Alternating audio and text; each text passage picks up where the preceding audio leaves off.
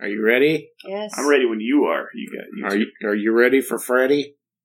Are you ready to rock? Freddy Fazbear? Yes, I am. Hello and welcome to Please Don't Send Me Into Outer Space, the podcast intent on exploring all that science fiction and fantasy has to offer, one movie at a time. My name is Joel. My name is Sarah. Make it so. My name is Aaron.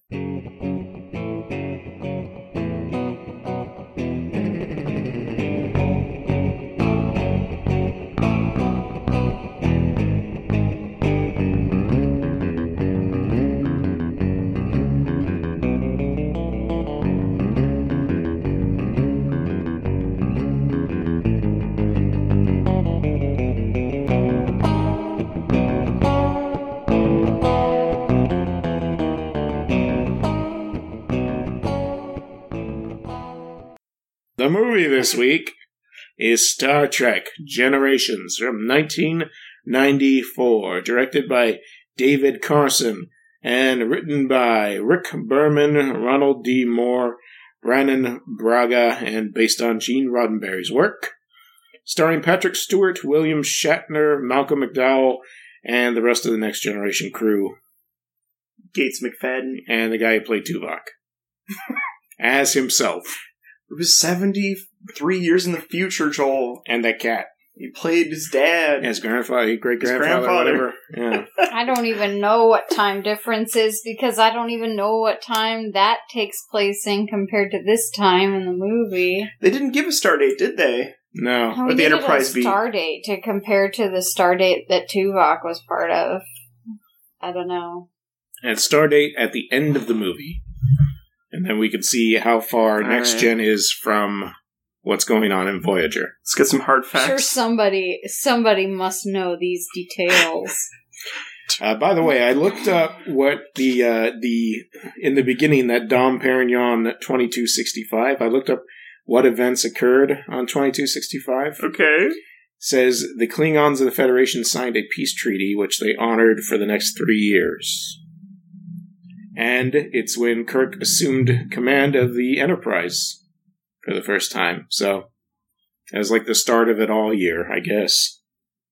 Oh, so it's a vintage they're cracking that coincides with his maiden voyage or whatever, like, for this maiden voyage on this ship. That's correct. Oh, and April Wade was born. What? Anyway. So Tuvok was born in the year 2264. He was born in the year 2264, so he was born the year before Captain Kirk started or joined the Enterprise as the captain. Look, man. No, I believe you. I mean, Vulcans live for a long time. Yes. Even if they're half, right? That's right. I thought it was 20-something. It was 2,200. 64. It's 2265 is what the champagne bottle the was. Vintage. Mm-hmm. Tuvok is older. Picture of it. Oh, he's older than the bottle. He's way older than Picard. Dang. So, maybe this is Tuvok's cousin. Older cousin. I mean, it still could be. We were saying originally it's Tuvok's father, and then we changed it back. It still could be Tuvok's father. Oh, this is too much information being thrown at me. Oh, wait, no, it couldn't, because he would have to... This takes place like... Tuvok served underneath Captain Sulu of the Excelsior. Wow. What if Tuvok... I don't believe this. Tuvok is this guy's dad. Oh. And, like, he had another human, so you can't see, like, really. It could be Tuvok's, like, great-great-nephew or something like that. He looks younger than Tuvok, too. Yeah. That's it. We cracked it. Yeah, right that's here. Tuvok's son that looks identical to Tuvok, except you heard it here first on Please Don't Send Me Outer Space. See, I could talk. I could do this Voyager talk all day. I can't do the Next Gen talk. I could do a little bit of Next Gen talk. That's the thing. Why is that, Joel? I just didn't. I wasn't watching Next Gen back in the day, and I never really got into, So, like, if your dad was turning the TV on. I mean, we lived in a non-science fiction house, as I've said previously. Yeah, you have. Yeah. Nobody watched it. Like, so your mom and dad just, Mm-hmm. Trek was not I cool. remember when UPN was coming out, it was like, hey, Voyager is gonna be on here. Like, whoa, it's a new Star Trek. I gotta check this out. That's when I watch all my Xena and Hercules, dude. Yeah. UPN, man. Yeah, I'm gonna watch Star Trek, and I'm gonna watch Platypus Man. Oh yeah, and Nowhere Man, and I remember doing like a facepalm moment because there was a TV guide that came out that said, "Come along and ride on a fantastic Voyager," and it had like her on the cover of it, and I was like, "Why?" You were like, "A woman can't be a captain." No, I just thought it was a stupid thing to like reference that song, because then I was like, "Oh no!" I had to fight someone on the playground over that. What? Really? Well, not over that, but over Janeway. Really? Yeah, I didn't get in like a fist fight, but I told him what's what. SJW on the playground. Nice. This guy. Nice, Aaron. Good looking out. Represent.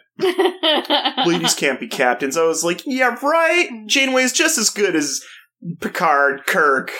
She's better than Kirk. Better. Go back in time and say your response should be, and I thought idiots couldn't talk, but apparently you proved me wrong. Oh. Burn. Set phasers for burn. So this is Star Trek month. We decided this is Star Trek month. We're going to go through the Next Generation movies. So following this one is First Contact, right? And then Insurrection. And then Nemesis? Butlove? Nemesis. I don't know what the other one's called. It's Nemesis, yeah. You are my nemesis. Or it could be Nemesis, then Insurrection. I could be wrong on that. Order. I think Insurrection is 98, and then the other one is 2002. Okay, fair enough. Yeah, 2002. Nemesis. But, yeah. And we just randomly decided to do this. I mean, we haven't touched on Star Trek. We haven't touched on Star Wars, for that matter, except for when we watched the newer movies. It seemed like a good time, especially since Aaron took that full journey recently through the Next Gen. Oh, yeah. Oh, yeah. You recently rewatched all of it? Every single episode. I can't remember. Some of them, some of it was used just as therapy. Like at the end of the day, I wanted something to watch to fall asleep to. Mm-hmm. So I can say I started every episode at least once. Yeah. I might have fallen asleep during some, but yes, I went through seasons 1 through 7 consecutively over the last year. Mm-hmm. I don't know if I've told you this, Aaron, but my friend Anna also told me I had been watching Next Gen. Mm-hmm. And she had been watching Next Gen, and you had been watching Next Gen. No way. And I talked to her about it, and I was like, doesn't it just make you feel a little better in these hard times that we're living in? And she was like, yes, exactly. That's why I started watching it. It makes you feel like everything is gonna be okay. Like, it's, like, something about Next Gen is just, like, they're all about diplomacy and, like, you know, reaching out and being humanitarians and stuff, and it's just like a warm blanket, like nailed from your it. youth. Like you're just like, this feels good. A warm blanket of fiction. Mm-hmm. I definitely started watching it because I wanted to think about a happier future, a positive. Yeah, totally. At the beginning of 2017, absolutely. Yeah. And it didn't do me wrong. There were maybe a couple of episodes where I groaned a little bit.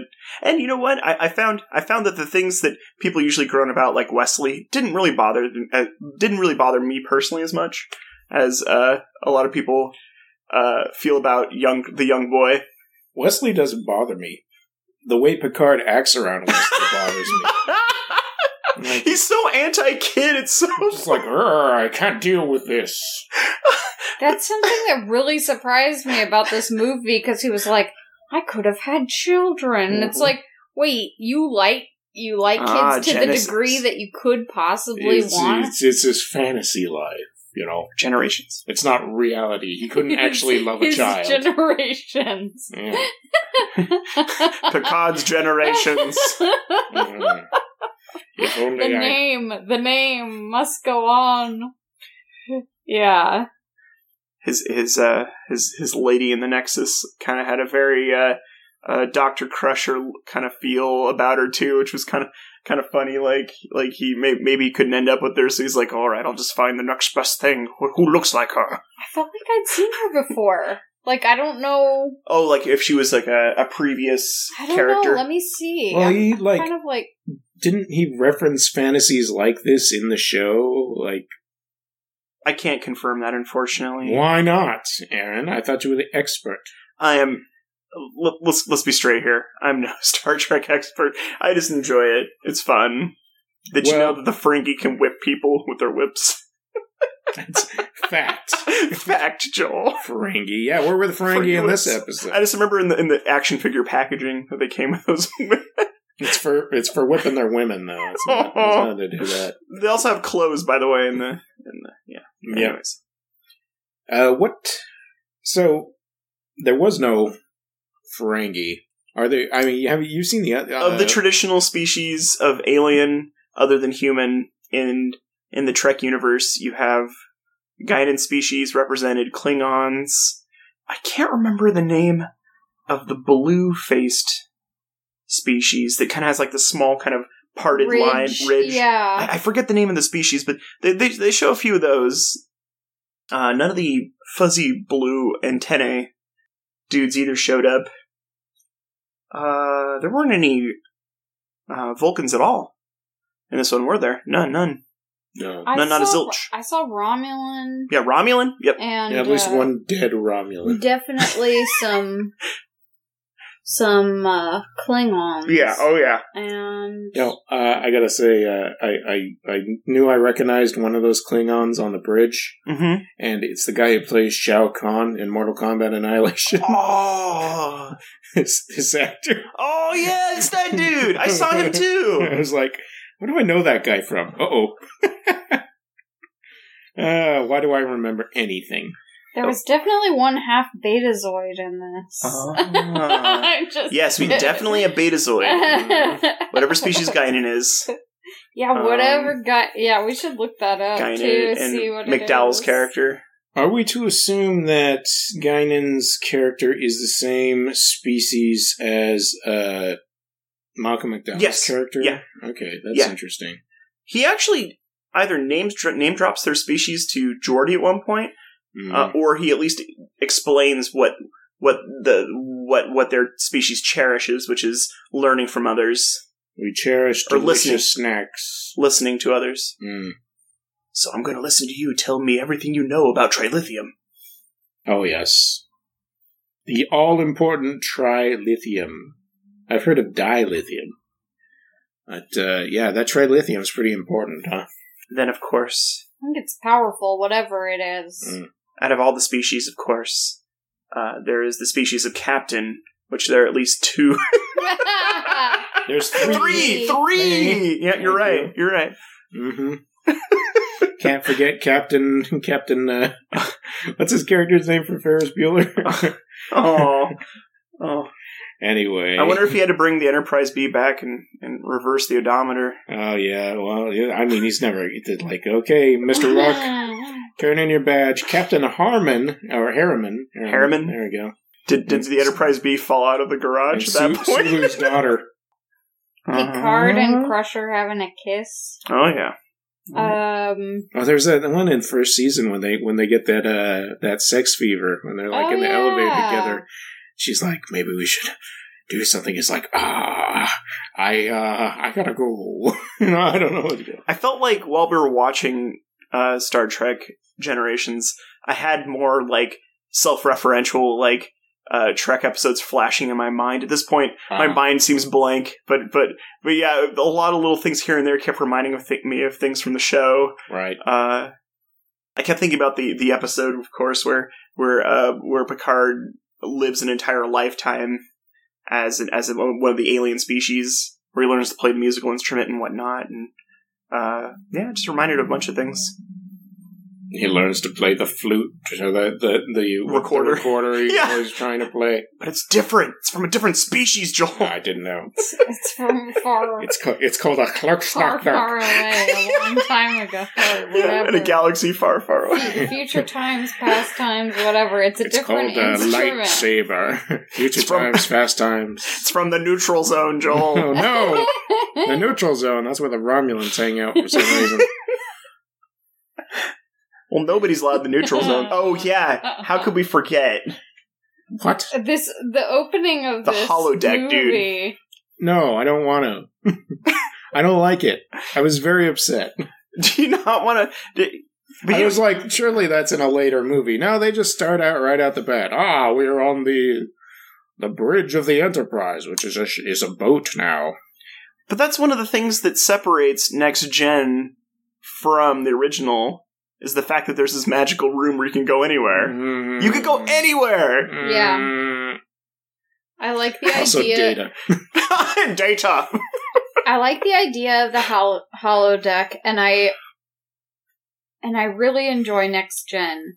But there's something about some of these movies that just doesn't... It's like they're trying to make a longer episode of Next Gen with, like, bigger budgets. Yes. But, like, it's like there's something that doesn't quite work as a movie for me. This is a complaint I've heard several times over. And I enjoyed watching this a lot, but I definitely could see... I feel like I've seen moments of it when I was younger, and I was, like, not interested. Mm. I can't remember what, but maybe like when Data was having emotions or whatever, and I was like, I don't know if I want to get fully into this, and like just left the room or something. Forget this. What's he laughing about now? Star Trek was a very important thing in, as you know, I'm not trying to say it wasn't important in anyone else's household, but in my household growing up was very important. So this movie was amazing, but also super rough for young Aaron, because it's like, you know, my parents really enjoyed the original show. I mean, they enjoyed Next Gen just as much, but I feel they more often watched original Trek. So yeah. So the events that occur in this movie, I remember when I saw this in the theater, it was just like, what? Yeah. And then when, so there were some things that really hit home for me specifically. And like, I remember my mom and her twin dressed up as Starfleet officers to go see this in the theater together. And it was awesome. Intense. It was so intense. Mm.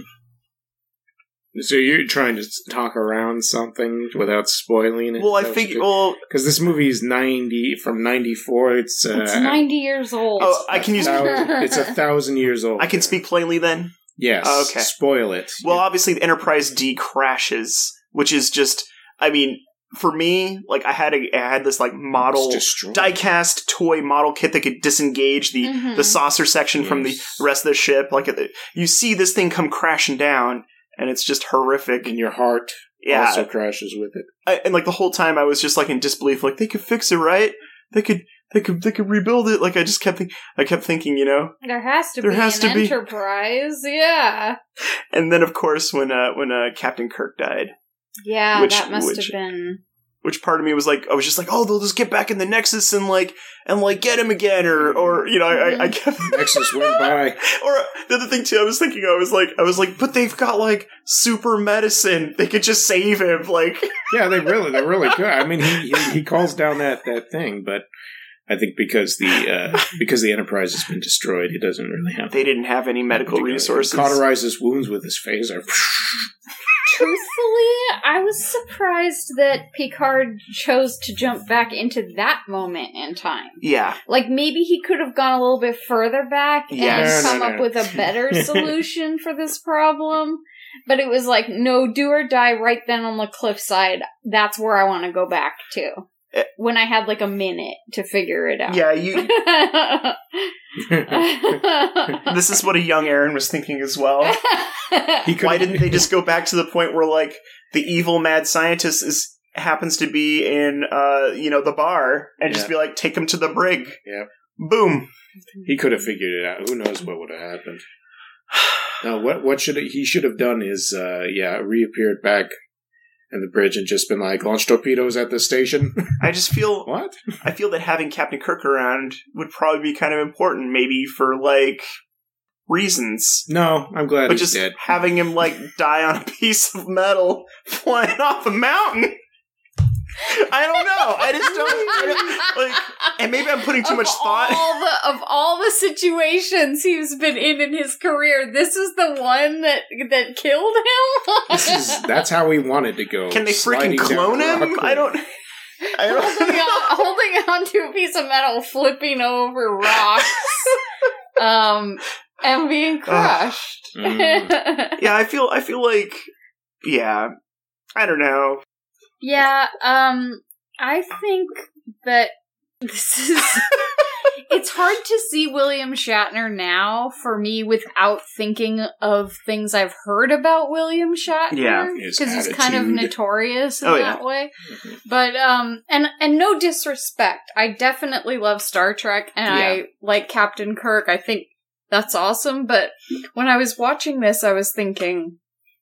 Was this part of the agreement? You know, were they like, yes, you'll be in this, but so-and-so doesn't want to work with you? Or like, yeah, you can ride a horse. Like, what exactly were the terms? And I want to chop wood. I'll do it, but I'm going to chop wood. And there has to be a part where I'm riding a horse. Mm. There was an old Star Trek magazine we got at work one time, way back in the day. And there, as you're flipping through it, there's just these photos of like the cast in their costumes, Uhura, Sulu, Chekhov. And then it gets this one page, which is Captain Kirk.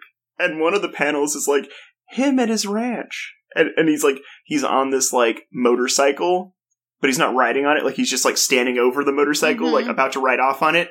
And he's shirtless. But he has like an archery bow and arrow, like fully poised to fire off an arrow while he's like sitting on a motorcycle. This is a photograph? Yes, it's a photograph. Oh my god! I took a photo of it on my camera phone, but this was when I had like a Razor or something like that. I don't have the photo anymore, but it was one that made me laugh. William Shatner on a motorcycle with a bow and arrow, shirtless. No, but this is at his prime though, so it's like before he was like really trying to keep the tummy from showing. He because apparently there was some Trek where he was really before the Delta Quadrant expanded. There you go. Before the neutral zone became uninhabitable. Yeah. Yes. But this is a great photo that I think about William Shatner every now and then. Just like this is what he wanted people to like. When I'm not filming Star Trek, this nerd show, I'm on the farm shooting arrows off my motorcycle. Yeah. This is what he wanted people to know. This is what I do in my free time. Yep. When I'm not acting. I mean, what do you guys do with your free time? Don't you ride around shirtless on a motorcycle? Come on. I guess if I was William Shatner, I would. I want road rash. I want to fall down. I want to fall down and get marks all over my back. I kept. Maybe it's just because of how much time he spent with Priceline.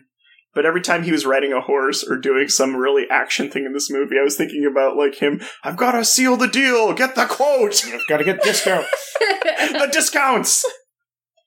A long time ago, my ex-boyfriend got a spoken word album that he did called Has Been, and it was, like, this self-aware, biographical, like, poetry spoken word with, like, jazz music. All right. And, like, he is basically saying, like, I'm a has-been. Like, there's parts in it that are like, yeah, like, I'm at the point in my life where people are saying this about me or whatever. But it's like, he fully, like, owns that. That's by cool. the fact that I don't know. I'm like, he's doing, like, Priceline and stuff now. Yeah. Like, I don't know if that's, like, funny for him, or, like, if it's a bummer or what, but, like, I do think that he's a character. Yeah. For sure. Yeah, the good, the bad, the Shatner. Yeah. You know, he exists. He did a paintball movie. He did? Yeah. When? Early 2000s. I have it on DVD somewhere. I have not fully watched it. Wow. But it's definitely him kind of talking and walking through the woods and, like, shooting kids with paintball guns. So, amazing. Take that with what you will. It's a documentary. Yeah.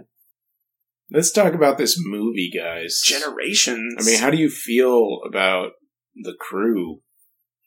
This movie was about Picard and Data. I feel like those were the characters that were going to get. Like, I wanted more Riker. I wanted Riker to do something. Yeah. Riker fired on that ship. Yeah, I mean, yeah, he did. He had the heroic captain moment, which is good. Fire photon torpedoes. I feel like it started off in one place with that other ship, and then it goes forward, and then you're kind of introduced to the Next Gen cast again.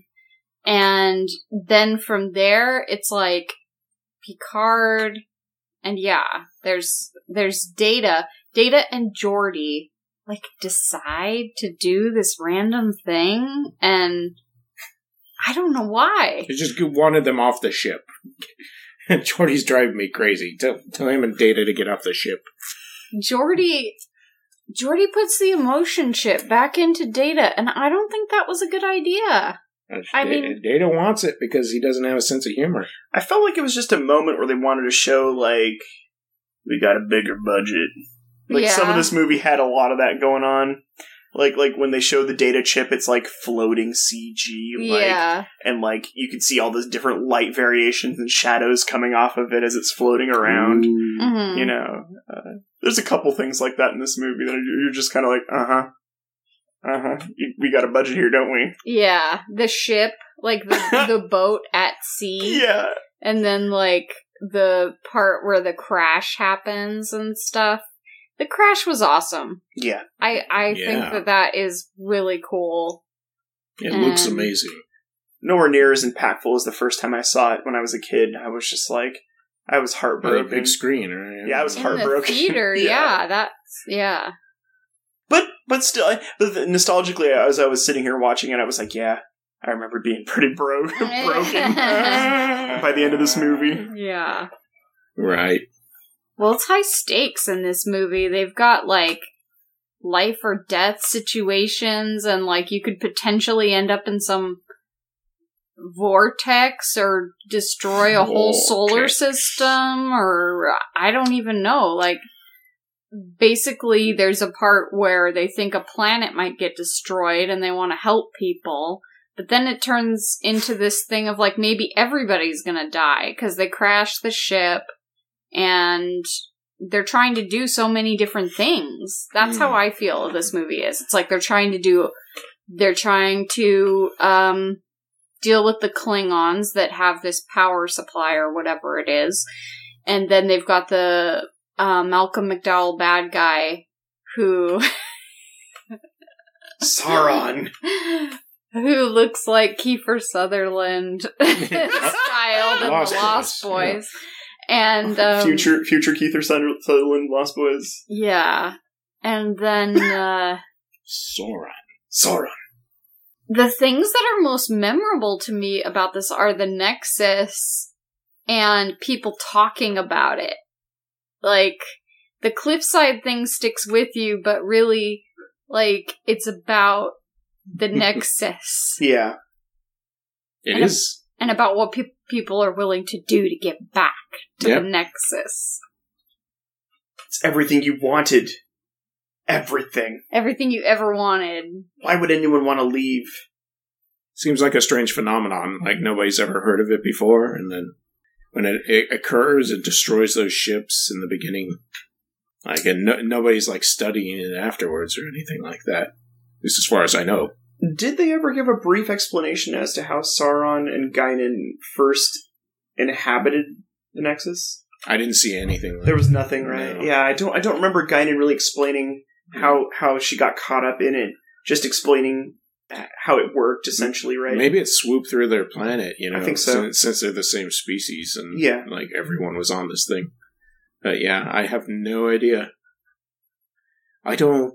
The thing that I feel is most affecting in this movie is Patrick Stewart's performance. When he finds out that his nephew died, and he has that quiet. Like I was asking you guys, I didn't feel like in the Star Trek I've ever seen him like have to perform like that.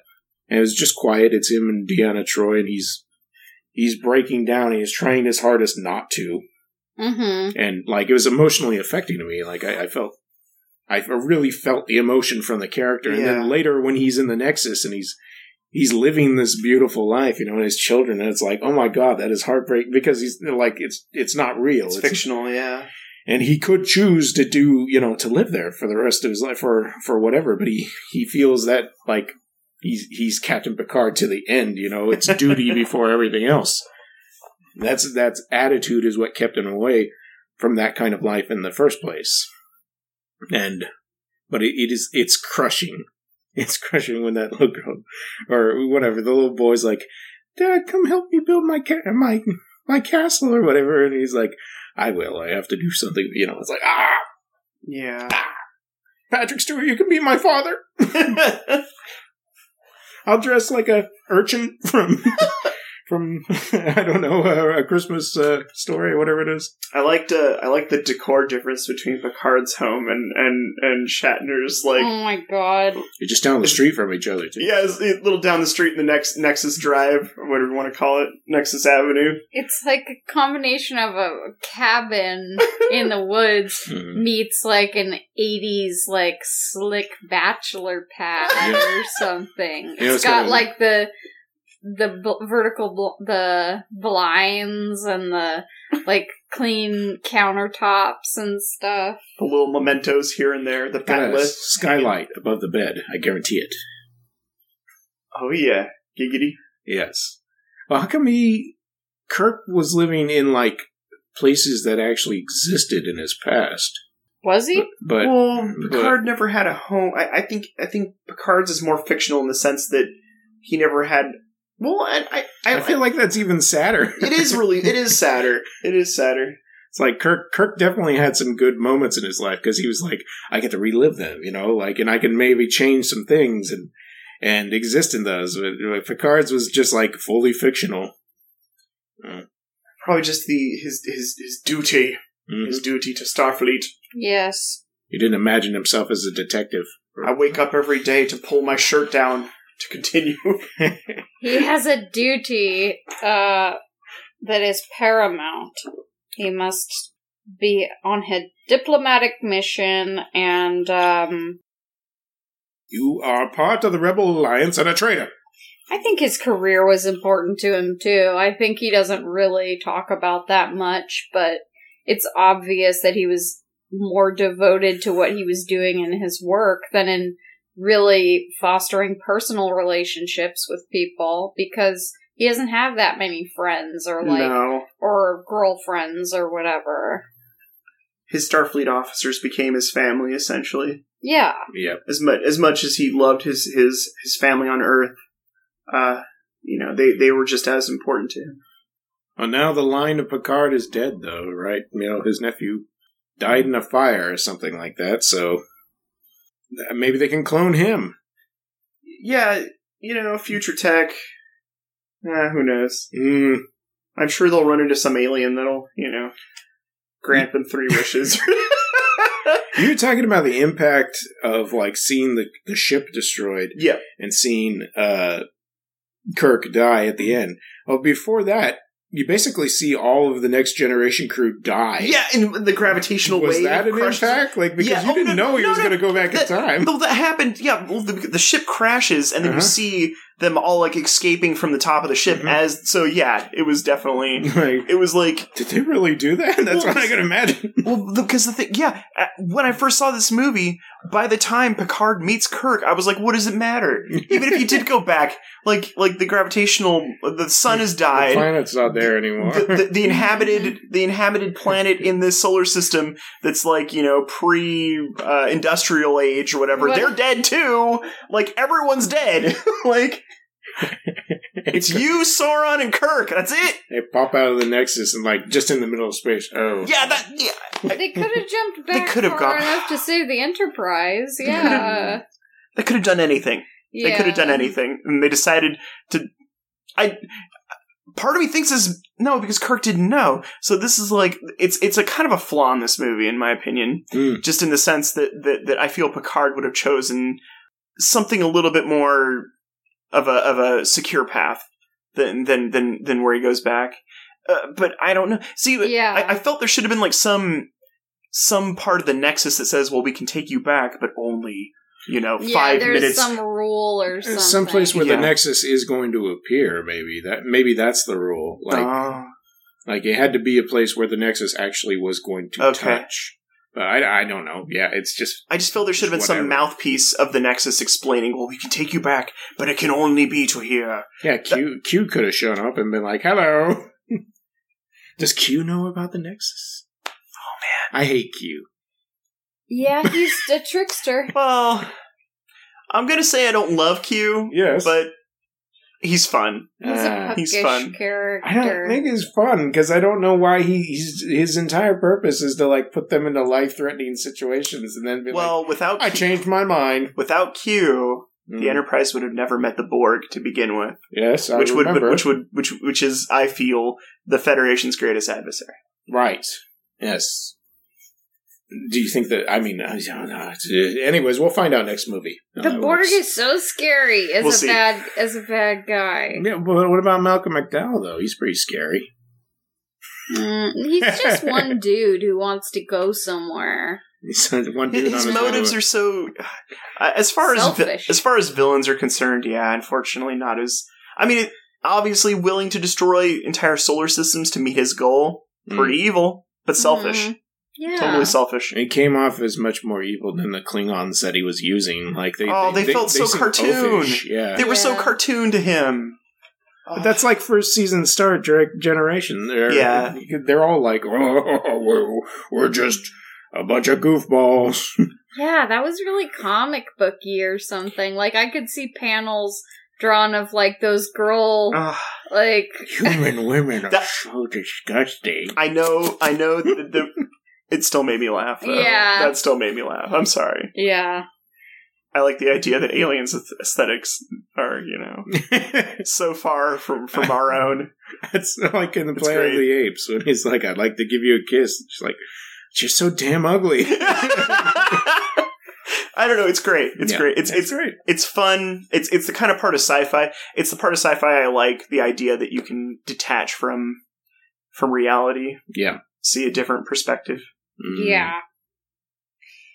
So, it's basically like Guinan and this guy. What was his name? Soran. Their world got destroyed by the Borg. That's what they said, yeah. They said, when Picard was talking to him on the desert island they were on, or whatever. What does he say? Something specifically like, if you go back and... I know your world was destroyed by the Borg. I know what you're thinking, yeah. I know what you've gone through, or whatever. He's like, I don't care about that. I want to go back to this heroin planet I was living on in the Nexus. Oh man, Sauron's just some crazy junkie waiting to ride his wave, huh? Yeah. This, I'm looking at the Guinan Wikipedia. Oh, man. Oh, nice. What facts can you tell us? Tell us what happens in that 4-issue miniseries about Guinan. Guinan has stated that the Borg destroyed her home world and people. They were scattered throughout the universe. That's where she learned to make cocktails. She was between 500 and 700 years old when she joined the Enterprise. 700 years old you are. No, what? Okay, I'm not going to say anything about that because that's in Nemesis. Oh, man. But it says that... Spoilers! I haven't seen Nemesis. I'm pretty excited. I don't know if I have either. I saw Patrick Stewart hyping it, though. That was pretty fun. Oh, yeah, we got to talk about that. Yeah, no problem. Whatever you want. Yeah, I was just seeing if there's a part that explains exactly, like, what happened when they got into the Nexus. What do you mean it was a party? Heavily implied that her unusual abilities regarding the flow of time are related to her connection to the Nexus. Oh.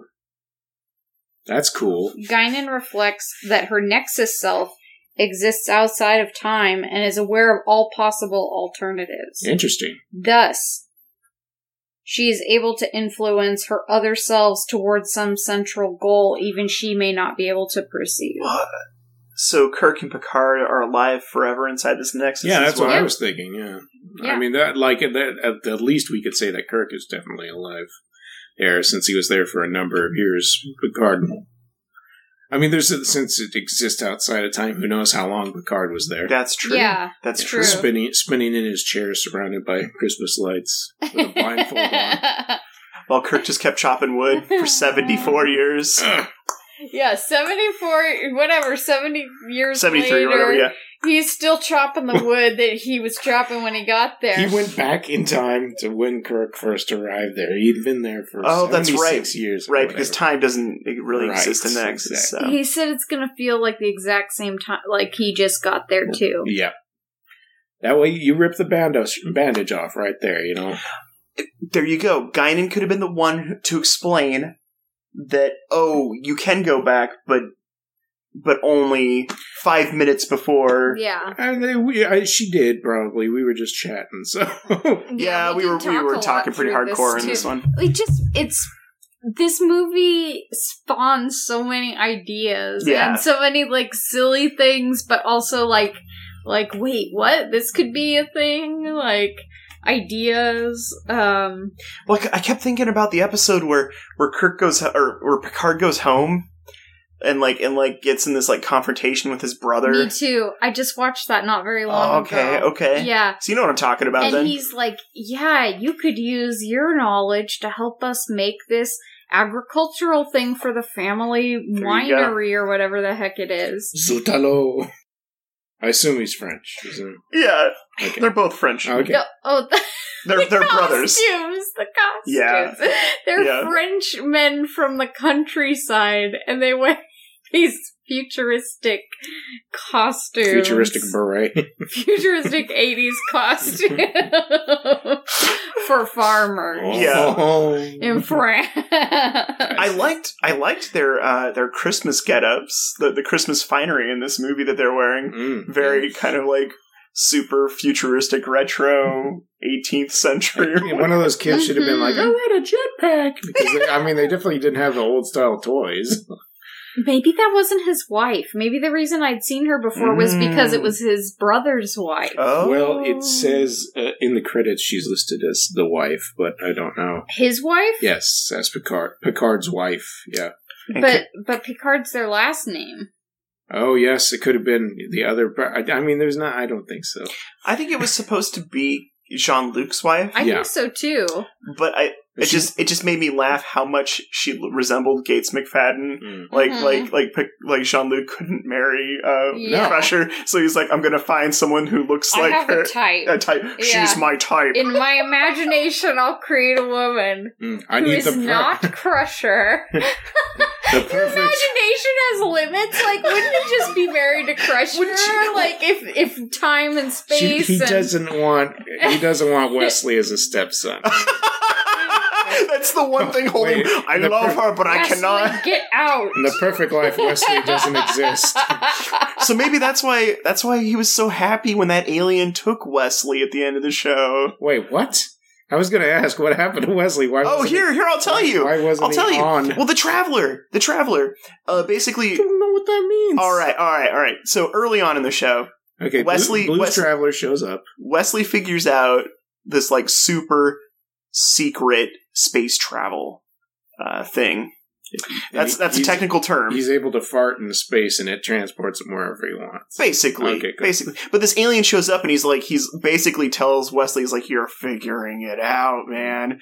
And then in season 7, does he do a backflip? Yeah.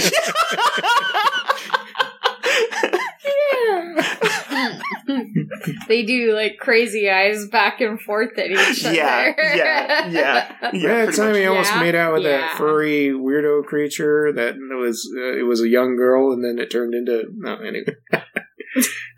Oh man, I just got reminded of when we're watching this movie and the scene where Kirk tells them to beam them all aboard, and how it reminded me of that one episode of Next Gen where Picard beamed up all the Irish people from the Irish planet. Like all the Irish all the Irish people. What about our potatoes? And the Irish planet. The Irish planet. Oh my god. And it's like such a culture clash for them because they're so, sophisticated. We're sophisticated. And they just want to like party and listen to music and drink and dance.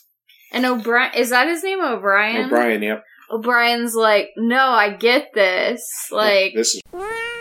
he's having to try to be the liaison or whatever between them.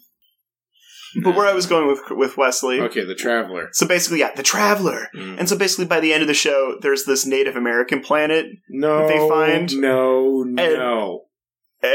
I don't want to hear a Native American planet. I'm never watching the show. And basically, it's we find out that Picard's ancestor had done something wrong. He was a Frenchman who perhaps had betrayed the Native Americans. And so one of the native leaders says he's like, you can correct this wrong, because basically they were telling them they had to leave this planet because Chakotay? No. Because there's an episode where he's talking about their spirit animals. This is pretty close to But basically, long story short, the Traveler is hiding as a Native American in this society, and he's slowly like befriending Wesley, and then he pauses everything. He presses the space bar, and everyone stops, and he walks up to Wesley and transforms into the Traveler, and he's like, "It's time. It's time for you to come with me." That is weird. Such a crazy writing thing that they did for Wesley. Just write him off the show. Yeah, I mean, it's towards the end, anyways. Yeah. It's like in Cowboy Bebop when each of the characters go off on their own thing. He's getting this this discontent with the Academy. Yeah. And he's like, his grades are dropping. He ain't doing good. So basically Picard's worried about him. Everyone's worried about him. But they can't do anything because it's like, he's an adult now and he's got to figure out what he wants to do with his own life. Yes. Kind of a thing. No, he's a genius, so. I watched that episode not too long ago, too, where he and Picard get trapped in that, the shuttle? They're my gosh. They are in that cave. Yeah, the cave with that guy who's like, fire the phaser! I'm gonna figure it out! But he has a secret booze thing and he's drinking it like water, and Picard's like, no, don't do that! Yeah. You're gonna be dehydrated! It's mine! It's mine! You're gonna steal it! Yes. And Picard's dying under a rock. And he's dying, and he's like, Wesley, I wanted to tell you that I'm so proud of you. I wanted to tell you how much I love you. In case I die. I still hate you, probably, but I'm gonna die. For the moment right now, I want you to know that I am proud of you. Wesley, there's a bin under my bunk. I need you to burn the contents when you get back up there. Burn the contents. What is it, just full of Earl Grey tea and ancient books? Because pretty much whenever you get a little insight on Picard, he's just chilling reading a book. No, it's Earl Grey hot. It's old computer of Kirk's tales back in the day. Oh. You can't. That's some racy stuff. Oh. Man, I gotta say though, Picard knew right off the top of his head when Kirk died. Yeah. Didn't even He didn't try to grab him. Didn't trip, nothing. He was just like, you died on Enterprise B 80 years ago. Well, I thought you meant at the end. That's an important piece of history. He's like, well, wait, you're a famous captain who perished. This guy knows his naval stuff, right? Even Malcolm McDowell's like, I remember you after all. You're supposed to be dead. Oh my gosh. How did he know about that? It's important information. He's Captain Kirk. I feel like if they were in the Nexus, that they could have had like some crazy Nexus fight, like using their dream their, powers. Dream powers. Oh, the yeah, Nexus dude. would not allow that. Oh, that's right. It's all only positive. euphoric. It's all positive. They could have just all hung out together and worked it out. That's where the trade negotiations could have happened. I think the Nexus is like heaven. Okay. Yeah. And I think that, like, the idea that of a place where everything is so good and it can, like, never be wrong, like, whatever you want, you can have. Like, I think that this is, like, a sci-fi idea of, like, what heaven could be. Sure. But the only way you can get to it is on a bunch of perilous rocks, like on a rickety bridge. You have to get hit by a space beam. There's a ribbon, okay, that flows through, Okay. and you have to cross the ribbon's path. But You're either going to end up in the Nexus, or you're going to end up with powers like the Fantastic Four. Either way, something's going to happen. Fair enough. But like but you have to sit on like a really rickety metal thing and raise your arms up. I'd do that. I don't know what to tell you, man. That's fine, whatever. Yeah! I'm not dissing it, it's just, I'm trying to make sure... 80 years of trying to get this to happen, and there it is. Yeah, I guess that's true. It's his life's work. Fair enough. That'd be funny.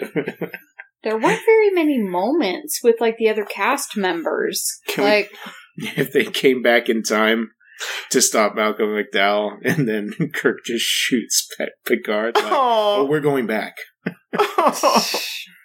Make sure you're not going to stop us. I'm trying to think if this movie had been made nowadays, like what sort of modern like film techniques would they have used, or how would they have changed the Kirk Picard dynamic? Well, I feel there would have been more fan fiction between them, because like a lot of they would have started making out. No, I'm just saying like because like Trek fans, yeah, start making out, yeah. No, because Trek fans are always like touting over which is the best captain. And the Kirk Picard fight is always like Sisko. Yeah. Oh yeah. Obviously. Yeah, man. I mean, he sat next to a wormhole for how long? Mm. He kept that thing. The Dominion kept that thing running. Did Captain Kirk get to punch anyone in this? Did he punch the guy? He punched. Yeah, he punched Sauron. We saw some physical Captain Picard fighting, but he didn't get to kiss anyone. He got to kiss Sauron.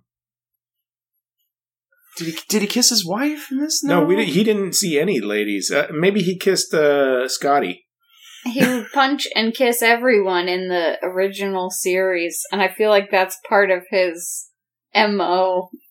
Yeah. Well, when Chekhov is introducing that, Sulu's daughter in the beginning, he was thinking like, I'm going to smooch this lady, and then he's like, oh, it's Sulu's daughter. Never mind.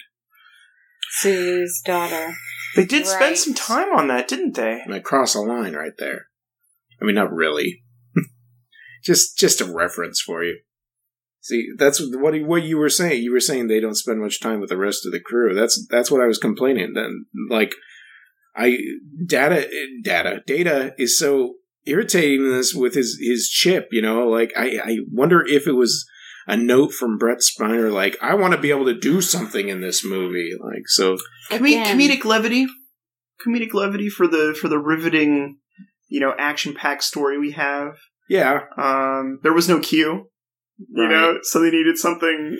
It's my least favorite bits. I mean, that's just my personal opinion. That's why I don't like Q, because he's like, I'm a buffoon. When I saw this when I was, 11 or 12 or whatever, like, I thought Data was pretty good in it. In fact, the tiny little Lifeform song that he sang at the when he's pressing buttons, I thought that was pretty good. Actually, I felt the Klingons comedy bit was pretty good too. Yeah, I think Data, I could see. Yeah, sorry. Yeah, I was thinking the same thing about like, all right, I'll do this, but. Like, I was thinking about what the conditions were for people to agree. Mm-hmm. And I don't know why. Like, maybe I think it doesn't seem like a normal written episode. Is it by the same writers from the series? Who knows? I don't know who wrote this. It definitely of the two Next Generation movies I've seen, this is now my least favorite. Really? I've seen this one and the next one we're gonna watch, First Contact, which I feel First Contact is the best one. It's an excellent one. Yeah. I just haven't brought myself to watch the other two, mostly because a lot of Trek fans don't really speak very highly of it.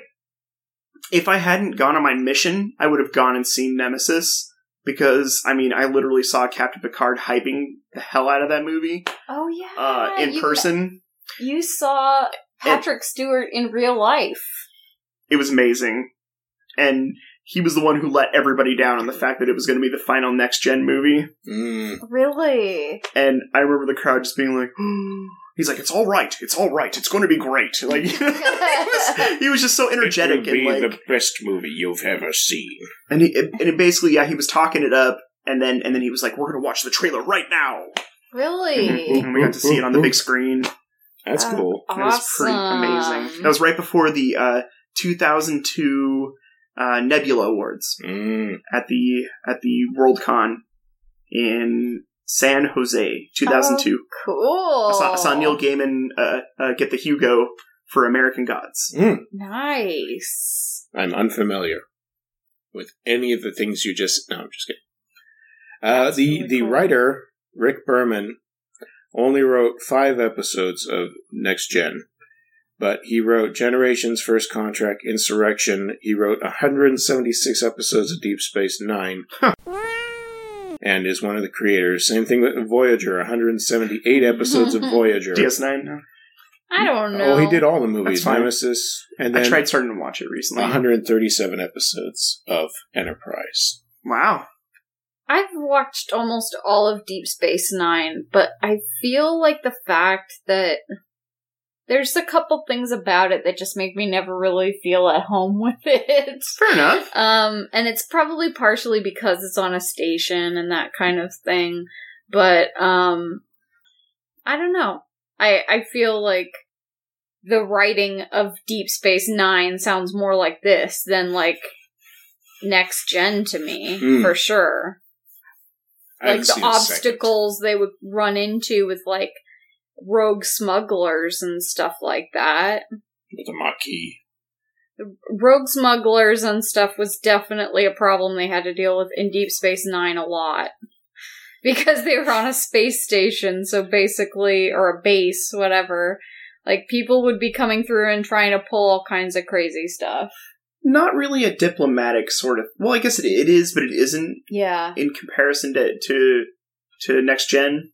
Yeah. Where I feel Next Gen is definitely more like pioneer-based. You know, just essentially, you know, like the original Trek, where they're, you know, going out, locating new places, trying to give people like, hey, your society's cool, why don't you join us in the Federation? Whereas I feel Deep Space Nine is more like all the people you already met in Generations trying to cohabitate this like really hot pot area in one sector. It's a different view. Like it's like these people have to live together and exist together instead of like going from place to place. Yeah. It's an exploration in the other ones, and in that one, it's like people come through. It's a combination of feeling like there's sort of people in charge, the way the bridge is, and then there's this part of it that sometimes feels like an airport, where like people are coming through with bags and stuff. Yeah. And then there's this part of it where it's like there are rooms where people live, and that's like their house. But they end up in all kinds of situations because of the airport factor. Yeah. No. Just like real life. Now, there's some cool things that happen in DS9 that I enjoyed.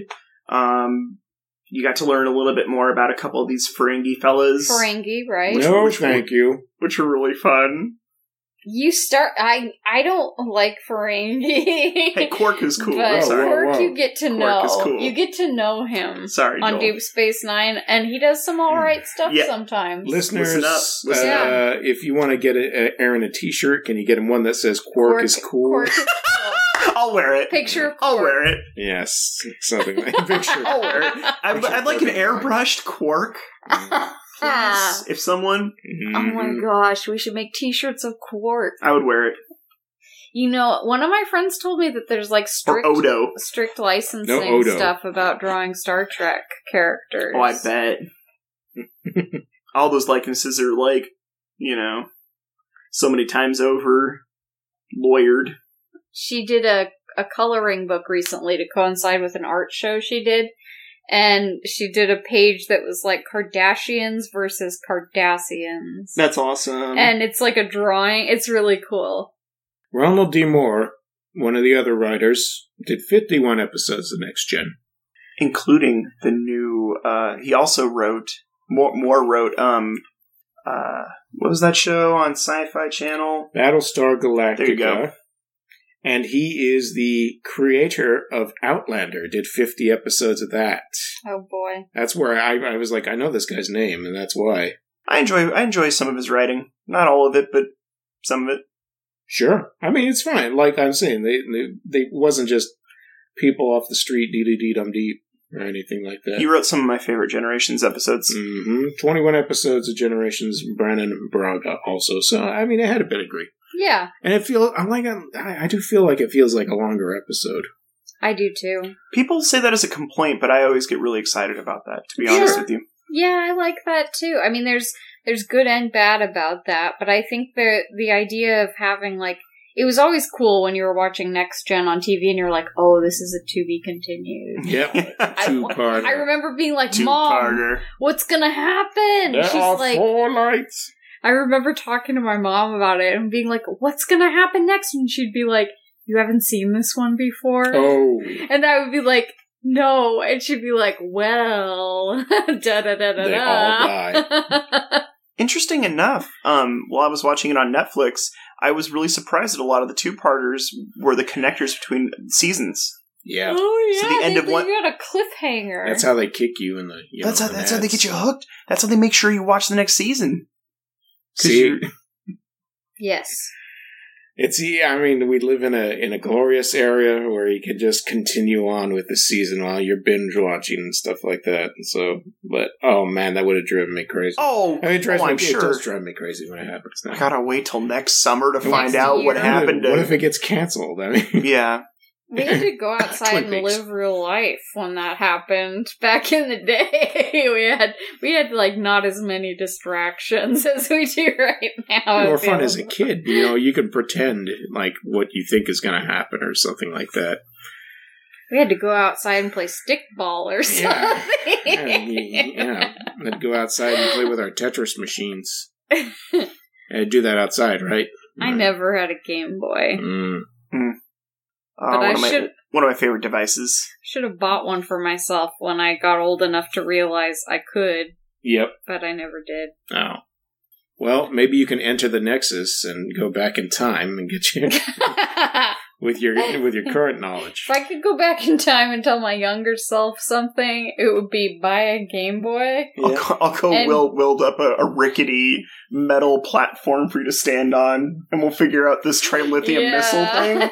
We'll get this down, don't worry. It'll have a cloaking device, though, so if anyone tries to, like, stop your missile plan, you can just cloaking device it. Well, we'll also figure out a force field, but because we've seen this movie, we'll make sure there's no spots where rocks have been... The Picard trying to crawl through the rocks, guys. Yeah, I was going to say That's we should something we got to talk about some of our favorite twice. things from this. But That was we got back to that part again. Mhm. I want to go back to when I was in the rocks. I got stuck in a rock. Take me back to the part where the shield almost crushed me. Mhm. Of all the moments. Of all the in moments. time. Mhm. Oh, I like the part too where Picard's just like testing the shield, throws a rock, and he's like, "Don't you have better things to do right now?" Like, no. No, dude, I'm just staring at I'm you. stuck on this planet too now.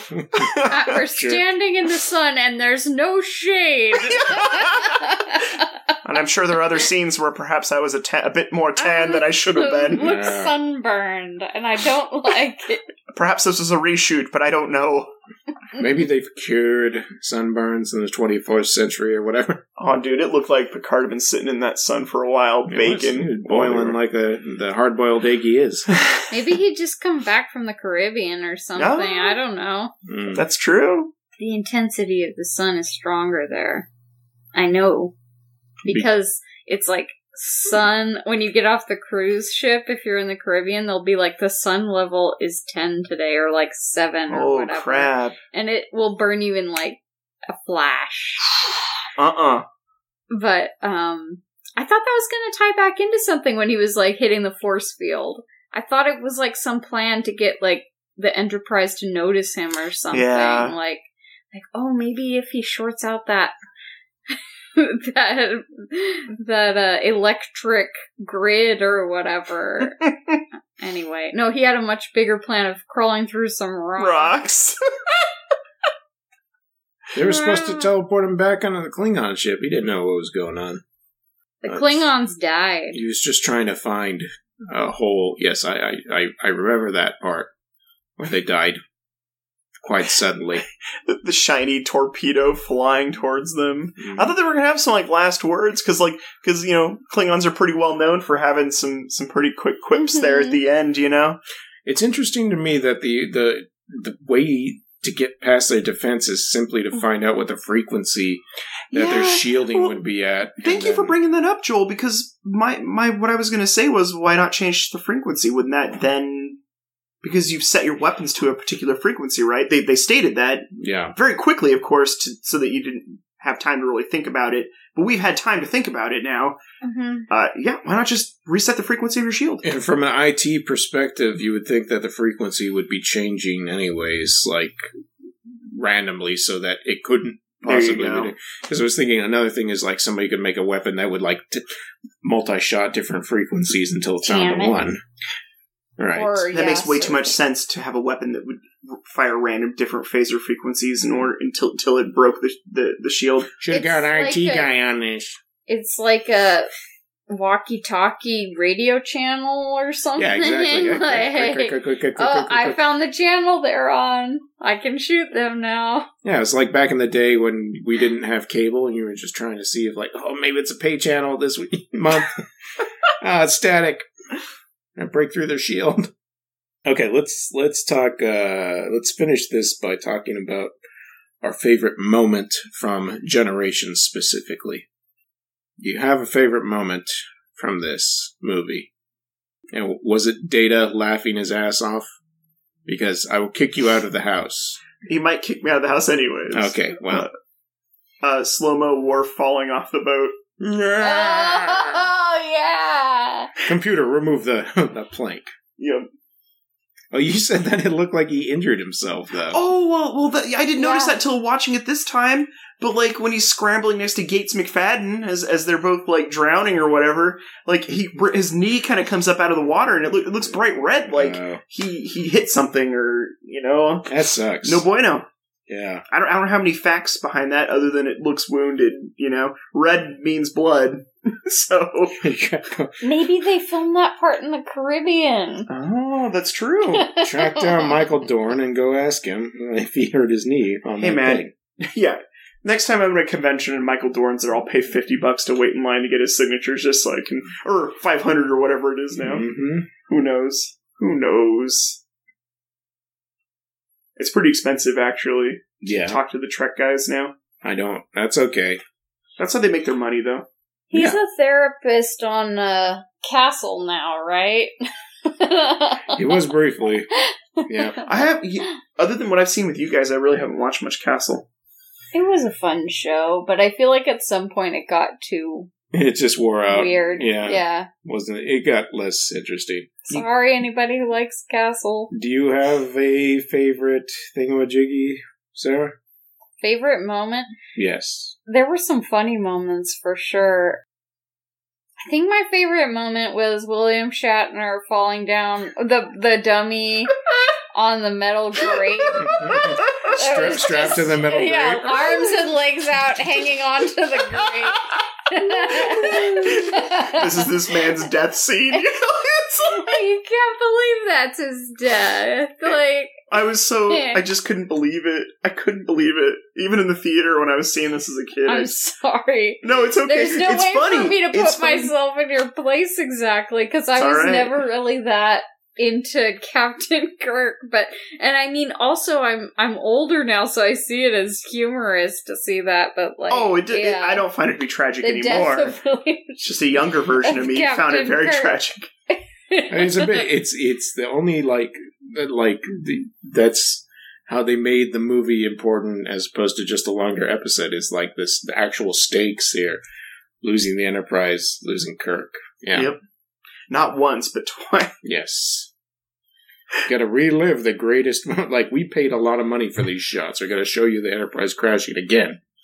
And this is kind of a lacking to this movie, is you want there to be more interaction between Kirk and Picard. And I feel like, for me, critically now looking back at this movie, I wanted there to be maybe 20 more minutes of them, like, banging ideas together to, like, try to solve things. And I feel like it's more like 5 minutes of this movie that you really get to see them, like working together and just Kirk continually telling Picard he's the captain. It's so funny. Yeah, like, you're the captain. you're the He kept saying that to the other guy too. Like, you're the captain. Mm-hmm. Like, Dorcas.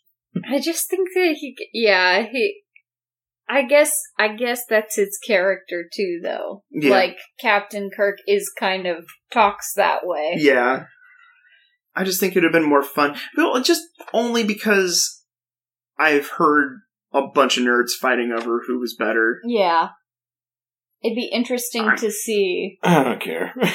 Their interaction would be more interesting to me, just in that sense, that what they could do with it. And I feel like it was fine enough as what we saw, but it just would have been greater to see a little bit more interaction. I mean, who would win in a kissing contest? I assume it would be Kirk. I mean, I think Picard. I mean, I'd rather kiss Picard than Kirk, personally, but I'm just, I don't know how that works. My favorite moment is, I really like the opening part when we're back in Kirk's time with Scotty and Chekhov. I like that old original movies feeling. Okay. And I think it does it well enough there. And that's also got that, like, ridiculous, like, we don't have all the equipment in the ship yet kind of thing going on. In the way I like the way when Kirk keeps standing up and sitting down again, and James Doohan's like, "Is there something wrong with your chair?" Mm-hmm. He's not handling this. It's a joke to him. I think that's my favorite bit, and that's the very beginning. But I do, like, in general, like this movie. I'm not in a rush to watch it again. And every year or so, every couple of years or so, maybe. No. Yeah, I could see myself watching it again too. I liked it, but I definitely, there were some things in it that you're kind of like, of all the things you could choose to do, why did they choose to do some of these things? Like, yeah. But I think they explore a lot of different stuff in the series and in the other movies, so it's not like this was their one chance to, try some stuff out. It's probably in my garage somewhere in a box, but my Aunt Sue, once for either my birthday or for Christmas, she used her dot matrix printer, and at the time found a early version of the script, one of the rewrites or whatever, and printed it out for me, and it includes a lot of really interesting, like, what Kirk was thinking about during different moments. Really? And like it's almost like a novelization, I guess you could say, of the script. Oh, cool. I got the novelization. Oh, how cool. Let's read it right now. I'll have to compare. Weren't there Star Trek books? Oh, there's a billion of them. Oh, yeah. I mean, I remember seeing those in, like, the bookstores that used to be around here that aren't there anymore. Like, there used to be a bookstore in our mall a long time ago that I would go into and look for, like... Walden? Yeah. I think I used to find, There were like... two. There was Walden and there was something else, yeah. Youth novels or something, like, back in the day. Oh, just at the used bookstore in Ojai. There were tons of Star Trek novels in that one show. Right there. They have a section in Bert's there. Books. Mhm. Go see Bert's. We live near one of the most amazing bookstores. Bolian. That was the server. Oh, okay, that was his name. No, I mean, Is that a it's the species? We saw his like a baby Bolian too when they were evacuating the ship to go to the saucer section. Get rid of that Bolian bastard. No. Yep. So do you like this? I mean, would you watch it again? Are you gonna watch it again? I'll watch it again. Yeah. It's not your favorite. I mean, look, it does things things I enjoy. Mhm. The fact that this ship can separate, it covers that. Yes. You know, that's important. I think it looks cool in that saucer form too. That's important because, like, they only did it, like, I have to say, like, a few times in the show. Right. Like, they did it the first episode. Yeah, I was So gonna say, I think I I thought it was really cool that they brought they had to bring. It was probably like a requirement somewhere, like on a whiteboard while they're Yeah. writing the script, like, And separate. detach. Yeah. Just to remind everybody that yes, we can still do this. Mm. What would it be cool if happened in this? Well, it would be cool if Captain Kirk interacted with them. It would be cool if we saw the ship, Yep. you know, come apart again. Mm. Yep. It'd be cool if we saw, maybe we could have Data, you know, with his weird emotions again. Boo. Yeah, I kind of get tired of that too, sometimes. And he still got the chip That's in, okay. so am I going to be seeing this for the next 3 movies? I can't say for the next. I mean, you've 2 seen of First them. Contact, right? That's the next one. I don't want to say anything. All right. I don't want to say Is anything. it a better movie than Generations in your In my opinion, Yeah. yes. Oh, boy. Okay. So, First Contact is my favorite. yeah. Let's wrap it up and go into the future, into next week, so we can watch that already. You guys think of a lesson that you learned from Generations, Star Trek, 1994, Adventures of Captain Picard in Dickens Land, whatever you want to call it. And I'll read the outro stuff. Hey, you. Have you got a suggestion or a comment? Please write into us at pleasedon'tpodcast@gmail.com or message us at Facebook at facebook.com/PDSMIOS. If you subscribe to us on iTunes, we'd appreciate it if you left us a star or written rating. And if you have a few bucks, you can send it our way at our coffee site at ko-fi.com/PDSMIOS. All these links are in the show notes on the episode, no matter where you get them from. You want to hear more shows like us? Check out our podcasting network at eartrumpetaudio.com. We just added some new shows, and they said that they're revamping the website, so a bunch of stuff should be available soon that was not previously on there. Looking forward to that myself. As a listener, you should also be excited. Are you excited? Write in today. Why haven't you written yet? Okay, who's got a lesson that you learned from Generations? The movie brave enough to not kill Data's cat. Thank God. It's a good lesson right there. Mm-hmm. No matter how rickety your Galaxy class spaceship is, as long as the kitty cat can survive it, crashing into a planet, that's pretty good. Yeah. Lessons. What did I learn from this movie? I learned that no one's safe, no matter Matter who they are. no matter who you are or where you're at in the Star Trek universe. You know, you never know when some rift in space might just take you out or whatever. The Nexus. I learned that Worf has a pretty cool face when he's firing his phaser. Oh, yeah. Very serious, kind of. I don't know how to. I can't replicate that into podcast terms. Sorry, into an audio form. But Yeah. his face looked amazing while he was firing his phaser. Well, I see. I learned that don't put your emotion chip in Mm-hmm. until you're like sure you're not going to have to do any like mission stuff. Difficult things that would make you have emotions. But what I really learned was, is when I think it was when Sauron was messing with poor Geordie. Poor Geordie.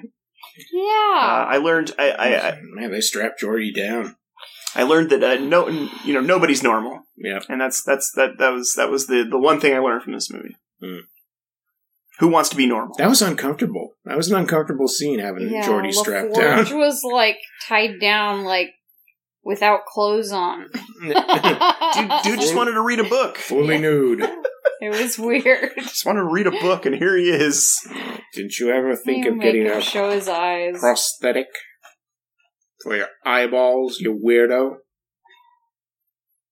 Yeah. It's just silly that they say that because he's had them in Next Gen and stuff, right? Doesn't he try some different stuff in Next? It's Gen? coming up. It's Yeah. coming up. You'll see in the next movie. Yeah. Maybe that was referencing it Maybe. for the next movie. He's got some googly eyes. You'll see. Right? You'll see. Coming up. One's on springs. Yeah, googly eyes. Maybe that's what I was thinking of. Sorry. No, it's all good. It's coming up. Yeah, I learned that Malcolm McDowell is evil. In any movie? Yeah. And I learned that it's very hard to get your footing on a rock cliffside. I've learned that from a bunch of movies. But very difficult. It's very centric to this movie, though. And Like, you're a scientist. Why don't find just a place that's more chill to, do your plan? No. Maybe we're to assume the entire planet is just like this. Well, he said that Maybe. it was uninhabited, so maybe that's why. Yeah, but I'm saying, What? Maybe there could have been a little bit more level playing field that he could have set his rickety... That was not thing exciting. It was way more exciting this way. Oh, okay. Just on a flat plane, we could punch each other, I guess. But no, they're falling over cliff sides and holding on to railings and... I felt like I was gonna slip and fall watching them, but that may be because I accidentally fell down the stairs in my house last night. That's true. Yeah, I woke up and Sarah was holding on to this metal grate as it slid down the stairs. Oh no! Oh no! Get her to the Nexus quick! I couldn't help her because my tummy was stuck in some rocks. Oh my god! I was trying to get some through a rocks force field in my tummy. So stupid. This is the second time I've fallen down while I'm holding something, and I protected the things I was holding instead of catching myself. Yeah. I was holding a cake once, and I fell down like this, laying the cake down gently. You made the right choice. I took the fall. The cake was safe. Took the hit.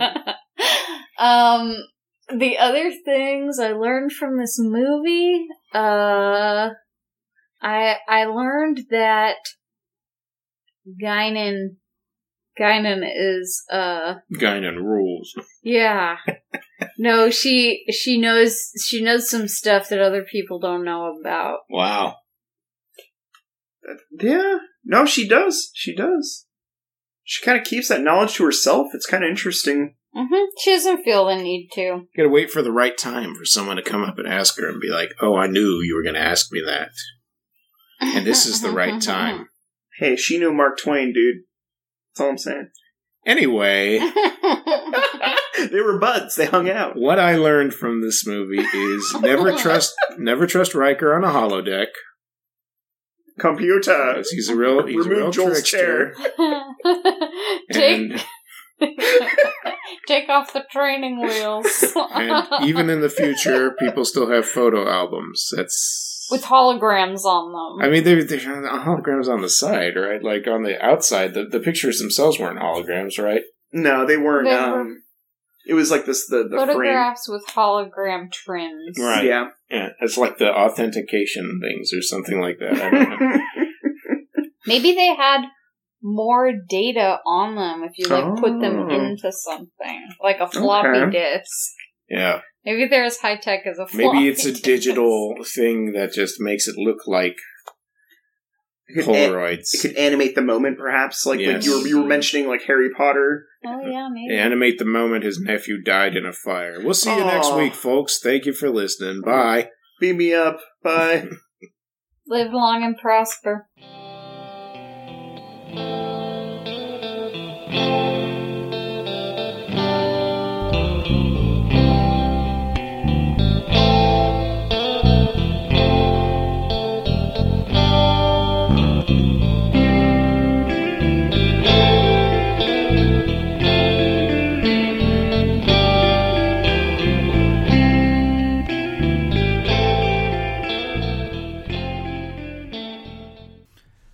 EarTrumpetAudio.com. Ideas and entertainment. Loud and clear.